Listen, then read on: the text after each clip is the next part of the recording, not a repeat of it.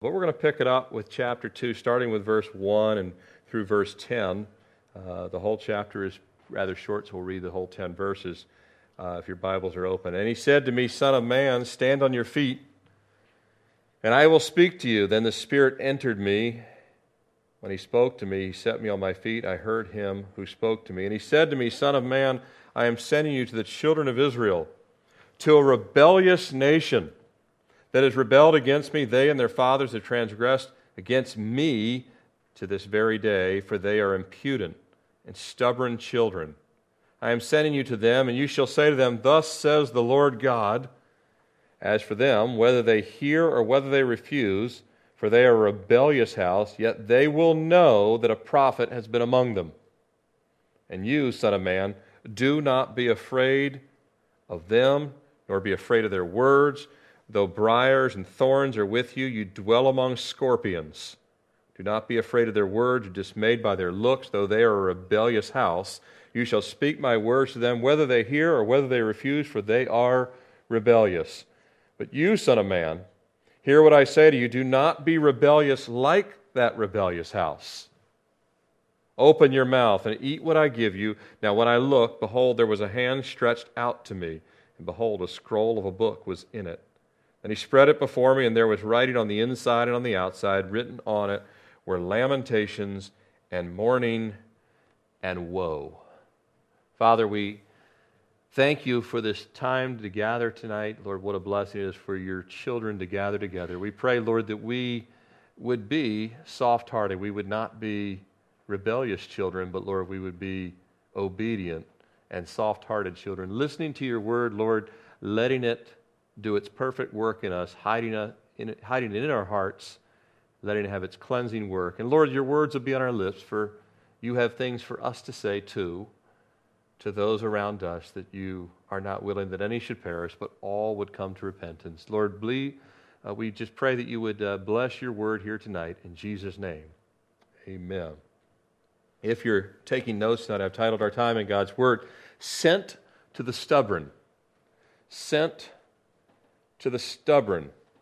Now we know this could never apply to us, right? Because none of us are stubborn. We're all immediately obedient to everything God ever says for us to do. But, there is the temptation when you read the Bible, especially when you read things about Israel, it's easy to point a lot of fingers and say, look at them, they were so this, they were so that, they were so... And then you start to realize, at least at the character level, we see a lot of them in us at times, don't we? Stubborn, impudent, rebellious, prickly like briars, you know? I think someone had put out, Grumpy Boss Week, or what was it, Grumpy Work Week or something like that? I don't know what that was all about, but I saw that on... but there's a lot of... in our attitudes and character, a lot of things that are not the way that the Lord would have us to be. And so we certainly can see the rebellion in Israel, but we also have some in ourselves that the Lord is rooting out of us.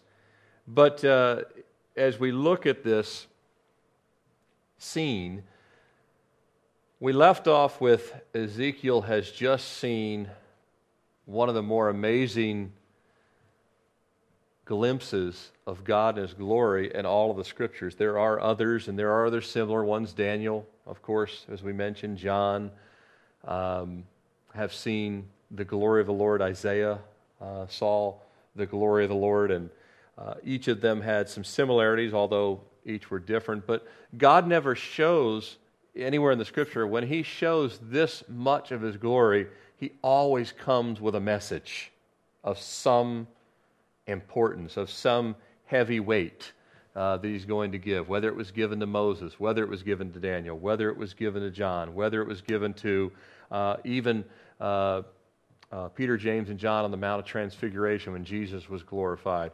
Wherever the Lord shows up and shows significant amount of His glory to the prophets or the men of God in the Bible, there was always something that God was going to give, a word, a revelation that they would then have to take forward.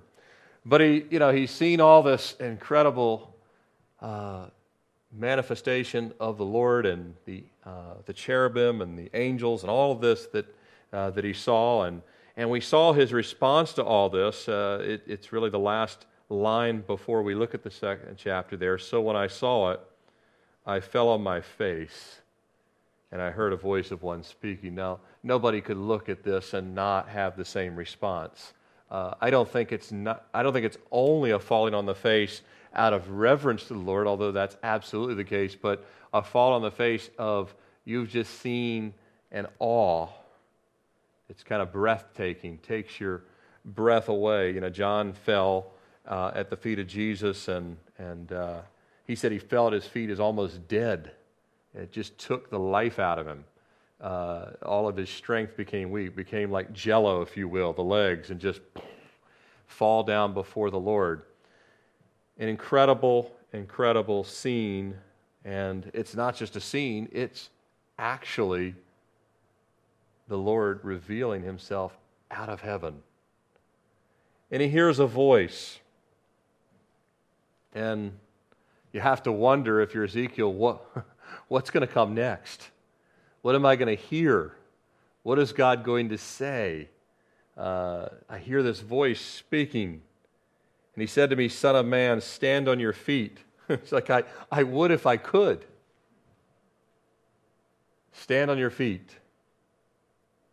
And then the Spirit entered him. And that'll help, won't it? It's going to help a lot. When God himself enters, you can lift up when you have no strength, when your breath's been taken away by what you've seen and all the awe and the majesty and glory of God.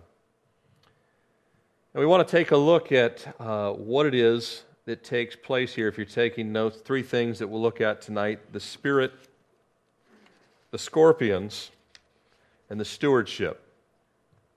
The Spirit, the scorpions, and the stewardship. The scorpions, that's the name that Israel didn't want to be called. Maybe that might be a good name for a team, the scorpions. But when God calls you a scorpion, it's not a good thing. We'll look at that as well. But starting here with the Spirit, as Ezekiel has fallen on his face before the Lord, and God speaks to him, says, Son of man. And this will be the first of 3 times that he will be called the Son of Man not the Son of Man. He's never called the Son of Man. He just says Son of Man. That's only applied to Jesus. We talked about that in a previous study. As it relates to Jesus, he's called the Son of Man. Daniel's called Son of Man. Ezekiel's called Son of Man. And both of them were, as we talked about, they're contemporaries of each other. But Ezekiel is referred to this way quite a bit, and it just speaks to his human frailty, the fact that he's just flesh like us. You all are sons of your parents, and so was Ezekiel. And so the Lord speaks to him in this term of the fact that you're just human, you're flesh, you're weak, but Son of Man, stand on your feet. When God has a man right where he wants him, he will often give an immediate directive. Remember Moses, he was told, Moses, take off your shoes. You're on holy ground. Ezekiel, stand up. Ezekiel might have known and say, well, I thought what I should do is take off my shoes and be on the ground. That was Moses. This is what I want you to do. He would have known the Scriptures. He was a priest, as we talked about. He was from the tribe of Levi. Remember, this is all taking place on his 30th birthday that he will never forget. But the Lord says, stand on your feet. And this is the first of 4 commands that the Lord gives in these 10 verses. This first one is to stand and listen. Stand and I will speak to you. This is the first of 4 commands. Again, our first bullet point under the Spirit. This is the first one that he hears as the Spirit enters him. Stand and listen was the first of 4 commands that he's given here. Remember that John, in his encounter of the glory of the Lord and ultimately seeing not only the revelation of Jesus Christ but he would then see all of those cataclysmic end times, apocalyptic events that are in the book of Revelation. John, remember he said this in John Revelation 1:10, I was in the Spirit on the Lord's day, and I heard a loud voice behind me. You and I, if we are going to hear from God, need the help of the Holy Spirit. John was in the Spirit on the Lord's day. Ezekiel was filled with the Spirit as he stood up. Because even though you and I will see truth, it's the Holy Spirit that reveals. Really opens the doors. Really enlightens the eyes. Deep down brings conviction. It doesn't matter who teaches or who preaches or even reading the Word of God. We always want the Holy Spirit to move when the Word of God is preached, when we're reading, when we're praying. We need the help of the Holy Spirit. In our flesh, nothing good dwells. No strength is there, no spiritual light, nothing that we need unless the Holy Spirit is there to do a work.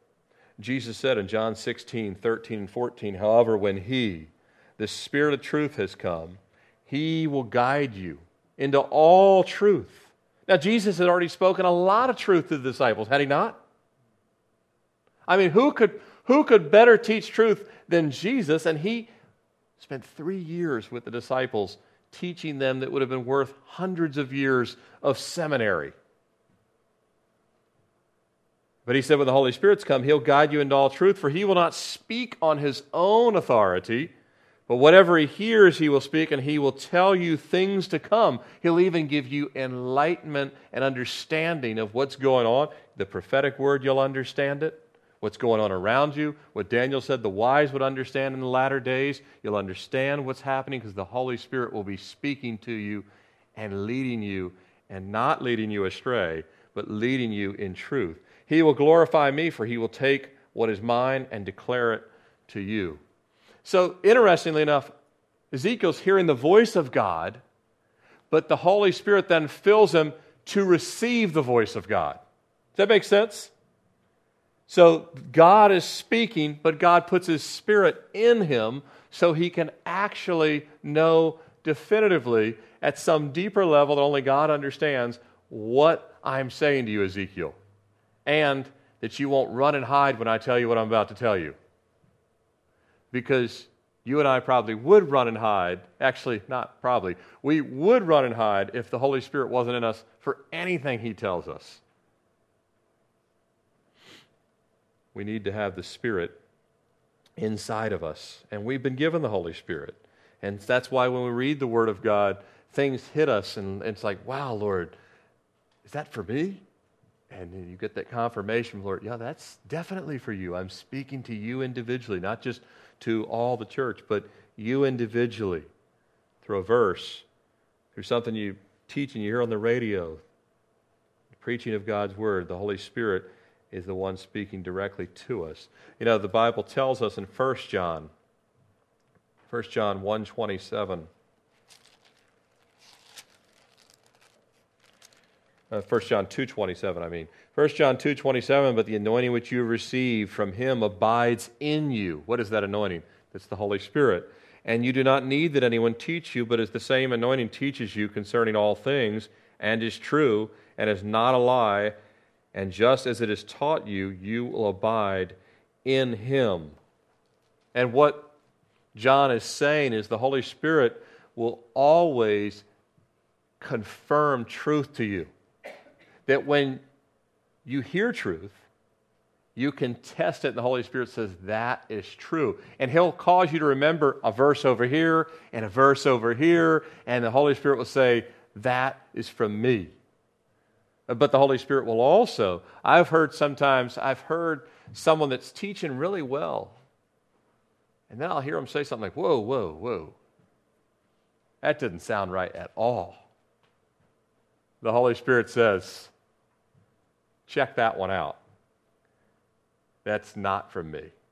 And there's a lot of teachers out there, especially in the days in which we live in, that are intermixing things that are not true. But Ezekiel, he doesn't have to worry about that here because he's not even receiving from another man. He's receiving from God himself. But even when you receive from God himself, the Holy Spirit inside is allowing him to be strengthened for this moment. And we know, as he tells him to stand on his feet, when he spoke, he set me on my feet. Again, he's given the command, but he's not quite able to complete it. I believe he's very weak here. I believe he's, again, just like John. You've just seen the glory of the Lord and not even the full glory of the Lord because no man can look upon God and live. But he's seen enough that he's there on his face and the Lord tells him to stand. He's doing his best to stand and so the Holy Spirit enters him and it says, and set me on my feet. Don't you want your feet set on the rock? You know, you can say, Lord, I believe, but God is the one that sets you on the rock. It's one, you and I believe it, and we ask for him to do it, but you can't create your own ark. You can't create your own cross. You can't create your own chief cornerstone. You could only be set upon these things. Amen? We ask the Lord to do that which he alone can do and will do and even desires to do, often more than we want it. Stand on your feet, and then the Lord says, and I'm going to help you do it. And he sets him on his feet. Just like in Revelation 1:17, when John said, I saw him and I fell at his feet as dead, but he laid his right hand on me, saying to me, do not be afraid, I am the first and the last. Yeah, the life would leave your body if I don't touch you, John. You know, it's interesting about John. John knew Jesus face to face. He walked with him for 3 years. Remember at the Passover supper, John leaned over on Jesus. But he had never seen Jesus glorified like that.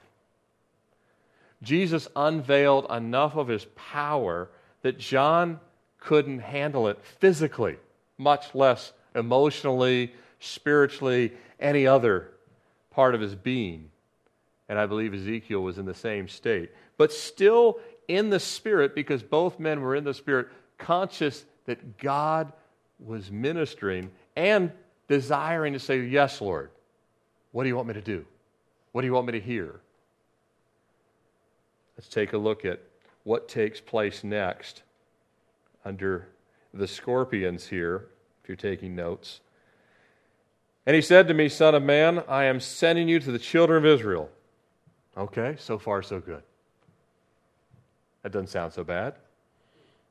He was already doing church with the children of Israel. Remember, he is one of the resident members of the tribe of Levi. They were meeting by the river Chebar. He's doing his best to continue to teach and remind the people of the things of the Lord. Daniel, of course, his contemporary, also there in Babylon, another godly man. They were standing for the Lord. Again, we don't know, but they were probably in two different stations, but nevertheless, contemporaries there in Babylon. Okay, go to the children of Israel. I see them every day. We're all in captivity together. We live in the same Jewish neighborhood here in Babylon. So far, so good. But it doesn't stay good long, right? Go to the children of Israel, to a rebellious nation. Oh no. Where is this headed?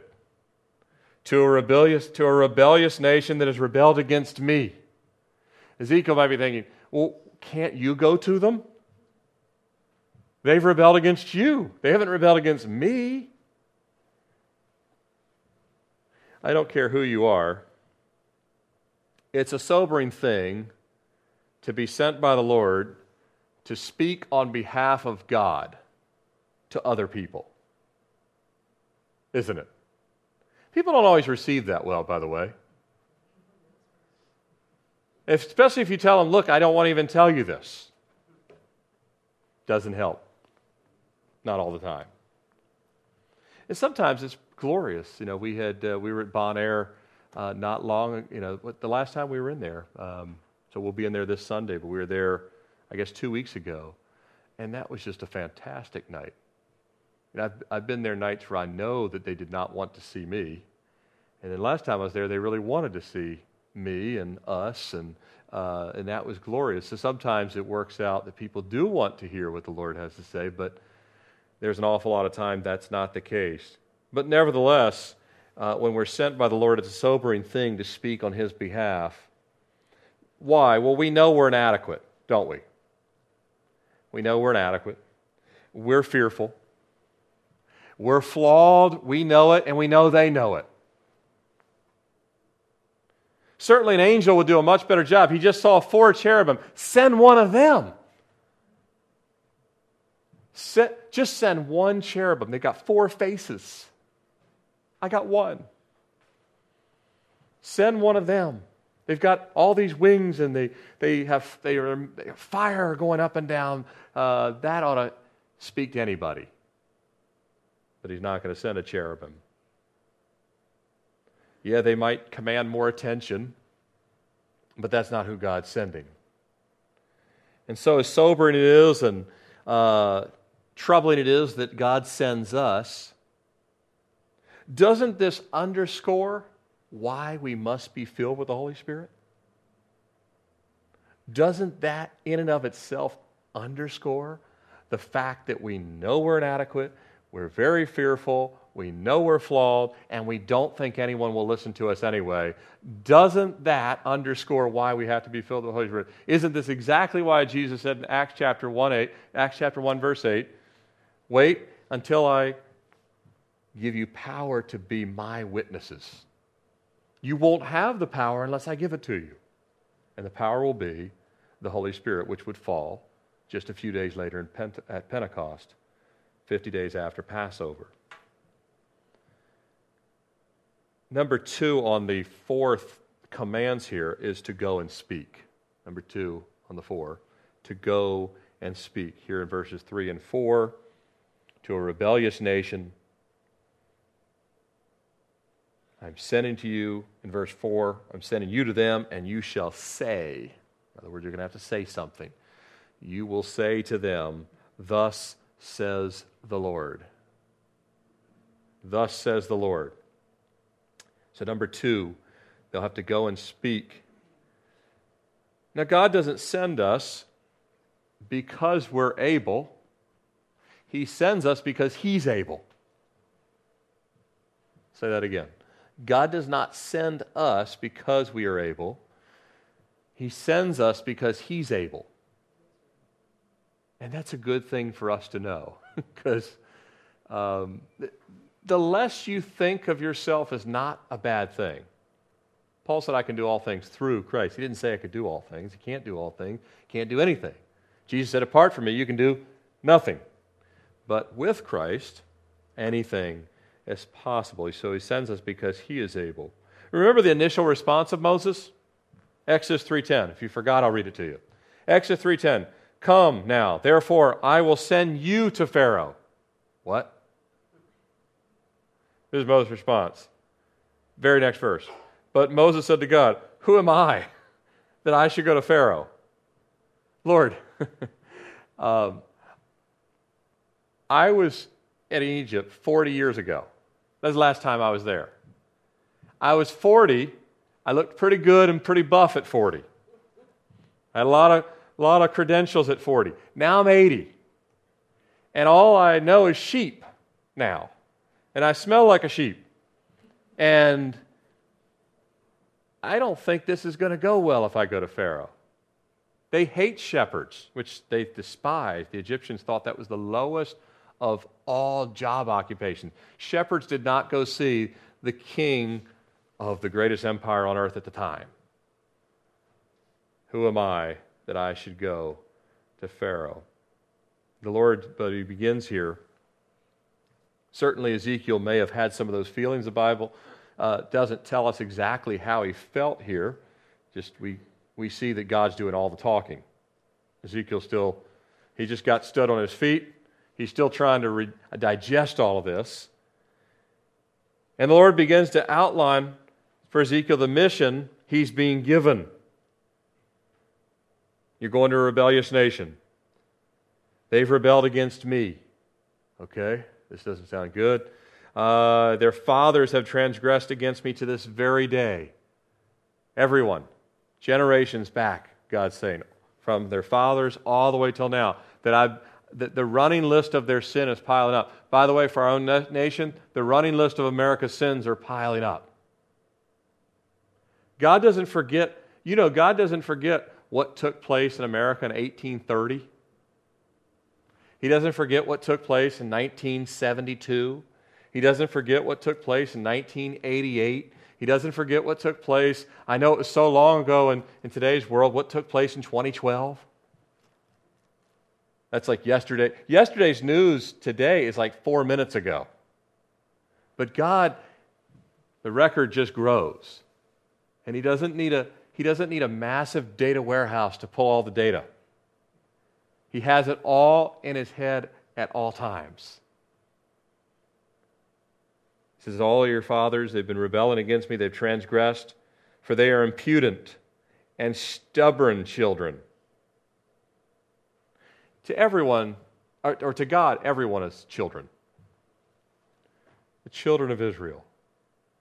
You and I have become adults to each other. Well, some of us, but anyway. But to God, we're all children, aren't we? We will always be children to God. But the children of Israel are stubborn, He says, and I'm sending you to them. Gee, great. You're Ezekiel. You shall say to them, thus says the Lord. He outlines this mission. You're being sent to your own people, the children of Israel. Now, He can't go back to Israel because he's a captive in Babylon. So where is he going to go? Well, as I mentioned, the other exiles that are in Babylon, more than likely the majority of them, we know that to some degree, they did live in Jewish communities that they set up, just like you'll find around the world today, where there's still some communities are predominantly Jewish. And so he would be able to go back to the other exiles. But most of the other exiles believe that Israel will be restored to its glory under Solomon and David anytime in the future, sometime not far away, that they'd be going home soon. They're not going home soon. There'll be a 70-year captivity, but many of the people that are in exile think that at some point God will send them all back. They'll get all their land back. They'll go back and live in Israel. Everything will return to normal. And some of their relatives and people that have still been there, even though there's been 2 separate sieges on Jerusalem. The city hasn't been wiped out, but remember, there was 2. Daniel was taken away in the first one. Ezekiel was taken away in the second one. The third one is when Jerusalem is wiped out. I mean, just leveled. The temple destroyed. None of that's taken place yet. So a lot of the people back in Israel still think that the worst is behind us. The worst is behind us. Yeah, we've had some setbacks, but the worst is behind us. So they think that in Israel, and the exiles kind of think that too, the contemporaries, those that are around Ezekiel, but God's going to be giving them a message to go to them. So he can't go back to Israel, but he can go back to, if this group, if all of us plus 10,000 others of us, we're all shipped off to Canada, and I was still a pastor there, and the Lord had me tell all of you, we're not going back, and America's going to be destroyed. That's kind of what the message Ezekiel's going to be given at some point. And you're like, oh, what? You mean we're not ever going back? Not only are we not going back, but you wouldn't want to be there soon.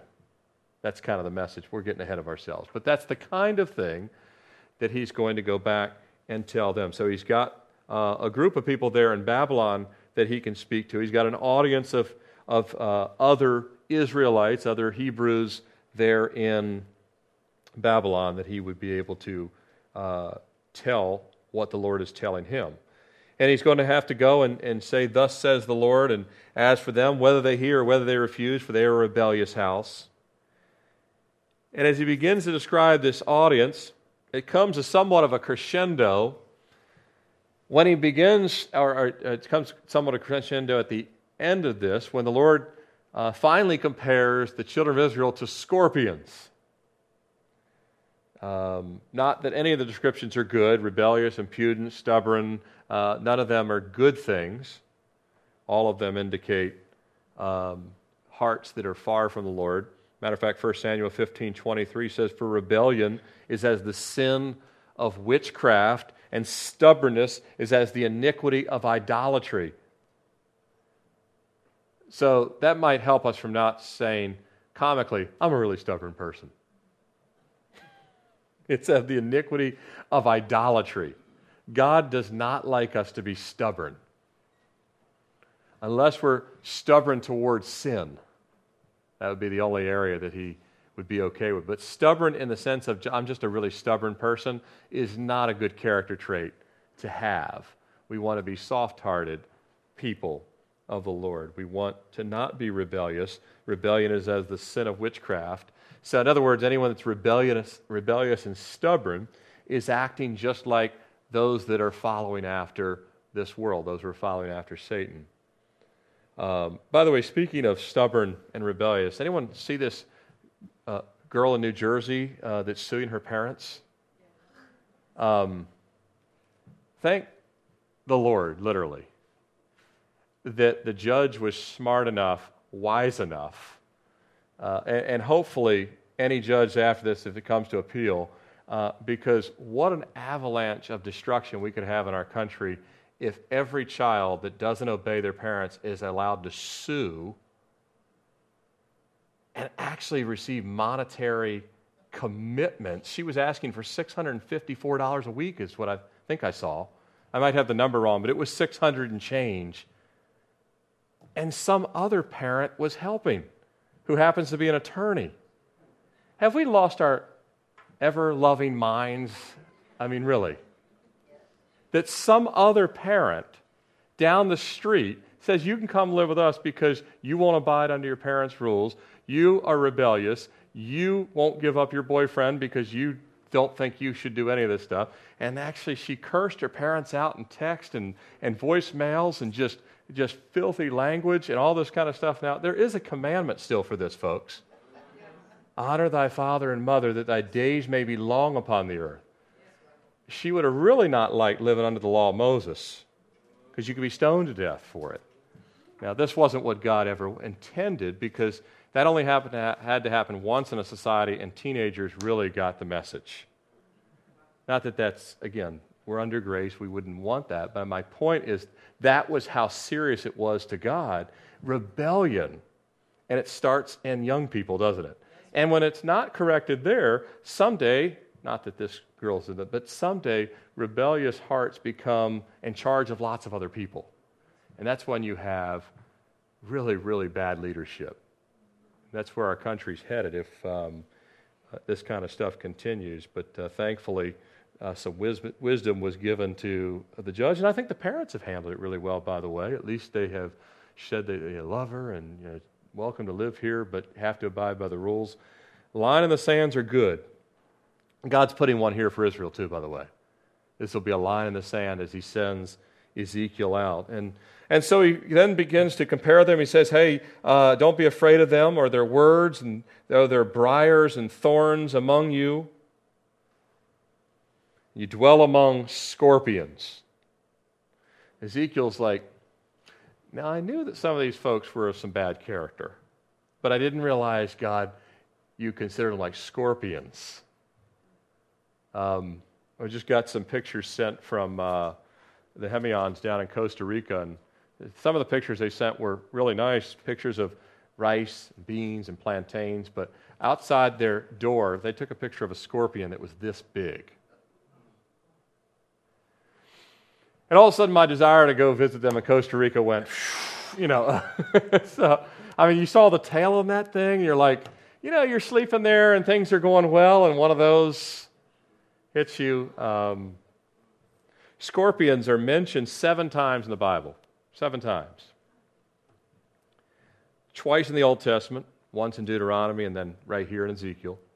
And they're mentioned 5 times in the New Testament, twice in Luke, 3 times in the book of Revelation. Interestingly, between our Wednesday, Sunday study, because we're in the book of Luke, we'll cover 3 of the 7 times that scorpions are mentioned, because Jesus mentions them in the book of Luke. But the 3 times in Revelation are all in Revelation chapter 9, and they refer to the scorpions are descriptions of the demonic beings that come out of the bottomless pit and torment the earth in Revelation chapter 9. Not a great description there. The one in Deuteronomy, not good either. None of them are good. So if God compares the people to scorpions, and again in Revelation they're compared to demonic beings, that's the way. In other words, these people are biting. They, in their hearts is venom as opposed to having soft hearts that are actually, listen, you ever seen somebody that really surprised you, some of the bitterness that came out of their mouth that you just never knew was there? Maybe someone you worked that you thought was one of the kindest people you ever knew, but the certain situation produced a venom you had never seen before. God says, these folks that I'm going to send you to, so far they haven't been bothersome, but once you say, thus says the Lord, tails are going to show up. But he says, don't be afraid. Thanks, Lord. Don't be afraid. 3 times he actually says it. Do not be afraid, nor be afraid. Do not be afraid. 3 times in verse 6. Do not be afraid, do not be afraid, do not be afraid. Every time things are mentioned 3 times in the Scripture, it's significant, like a verily, verily, verily. This, by the way, is the 3rd command in the 4, if you're taking notes. The first was stand and listen. Second was go and speak. And the third one here, don't be afraid. Just as Jesus told the disciples in Matthew chapter 10, verses 26, 28, and 31. Similar message was given to Jeremiah in Jeremiah 1:8, not to be afraid. Jesus said, fear not, lo, I'm with you, even to the end of the age, didn't he? We're told so many times, don't be afraid. He said, don't fear man who can kill the body. The Bible says the fear of man is a snare. It really is, isn't it? The fear of man is a big problem. I think it's easily one of the biggest problems we deal with as believers is the fear of man. At times, it's the biggest. I think it's the biggest in the outward. It's not the biggest one on the inward. The biggest one on the inward, I think, sometimes is just laziness, things that God wants us to do to press into Him, and we find other things to do. But when it comes to outward expressions of our faith, the fear of man is always there, isn't it? And especially it would be there if God says, I'm sending you to scorpions. Any of you like scorpions? Any of you like to hang out with them?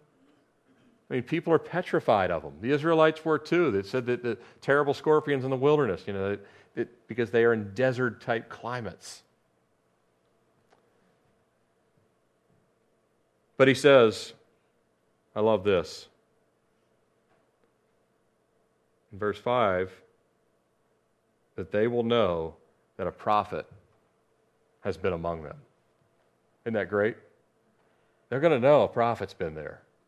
People will act like they don't know that you're telling the truth, but they know. Paul says this in Romans 1. They know. And you have to just let the Lord do the work.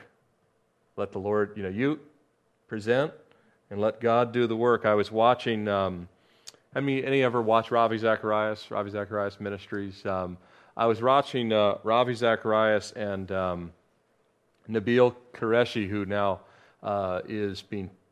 he does the same forum presentations that Ravi does, but they were together at the University of Pennsylvania. They just spoke at, Penn is an Ivy League school, lots of brainiac kids that scored 1,600 on their SATs, and Ravi had a packed house there back on February 11th,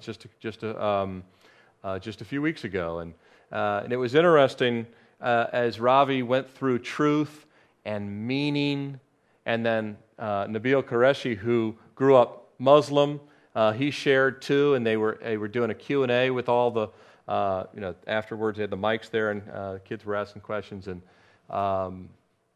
even though a lot of the questions were asked. Some of them were asked with sincerity. Some of them were asked with a clear motive or agenda to try and show that, Ravi, you and Nabil are kind of out in left field, and there's no evidence for what you're saying, all that kind of stuff. But you could tell by all the questions, those that were asked sincerity and those that were asked with an agenda and trying to, in some way, cast doubt on what was said, it was obvious just watching them all was that in every situation, their consciences were so pricked. They just needed someone to say, you won't have to stand before God one day. That wasn't the answer they were going to get.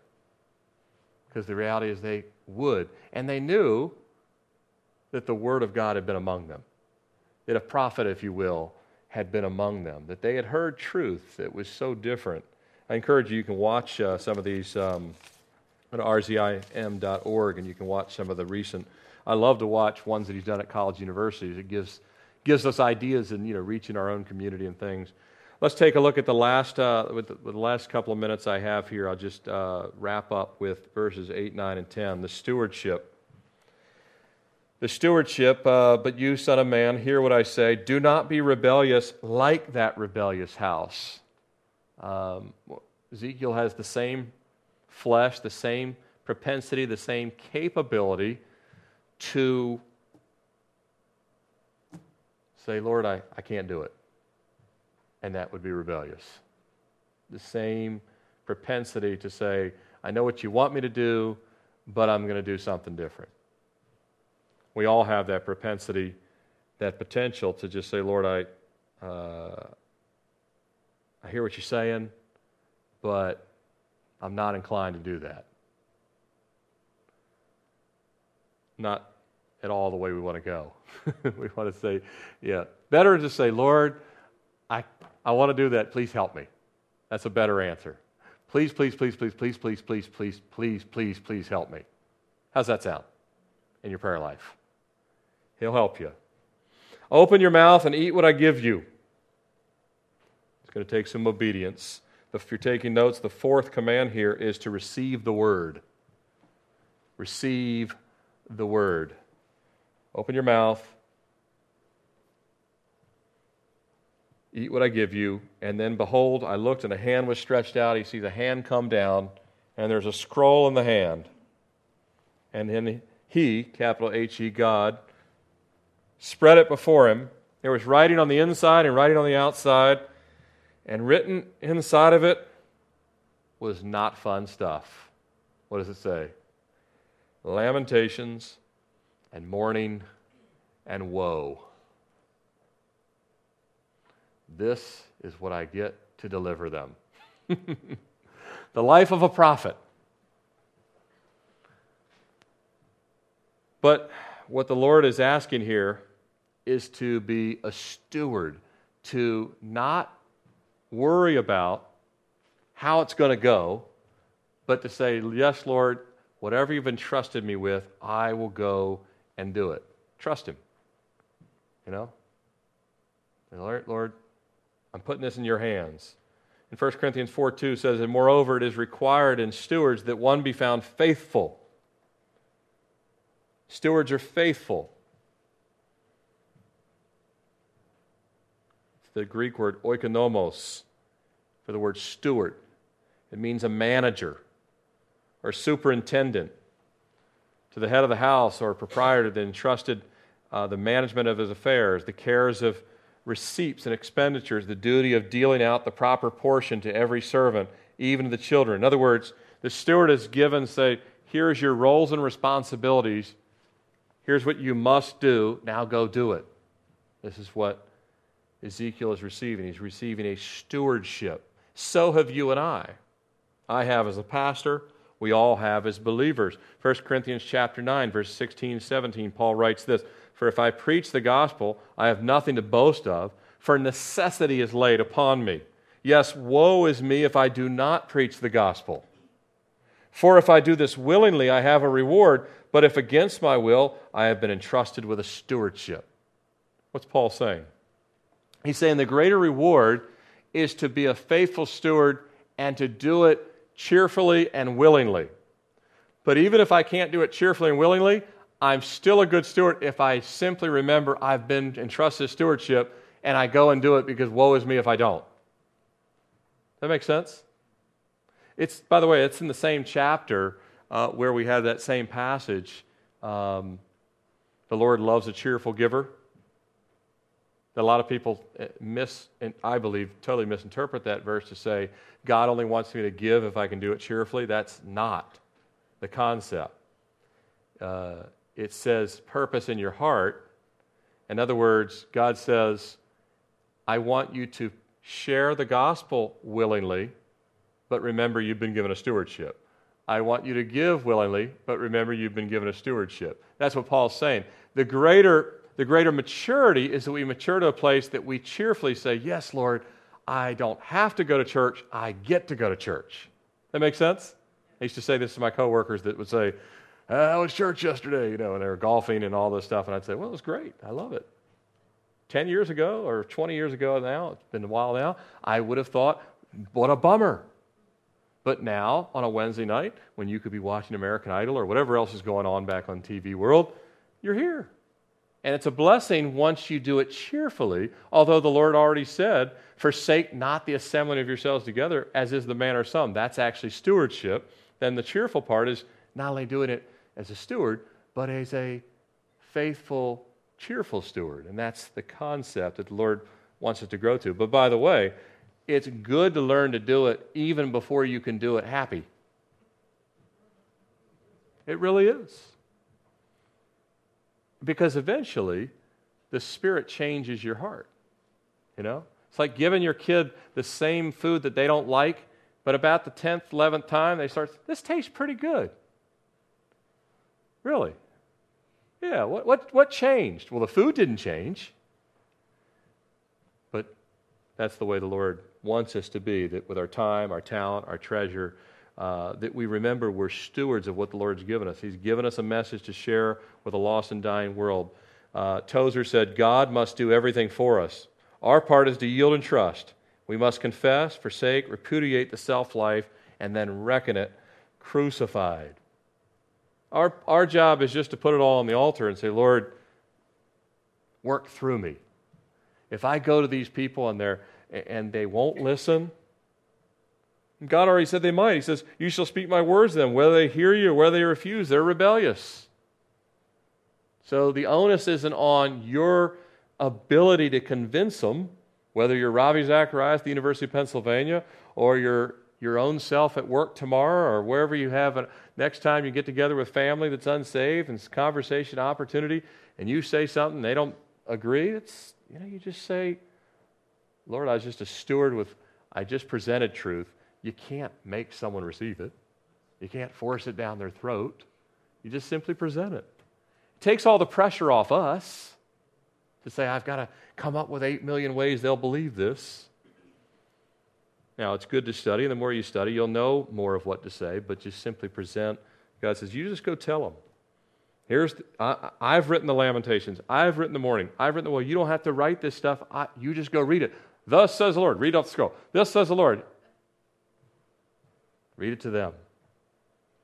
Jesus said, peace to you, as the Father has sent me, I also send you. John 20:21. And he said in Luke 10:16, he who hears you, hears me. He who rejects you, rejects me. And he who rejects me, rejects him who sent me.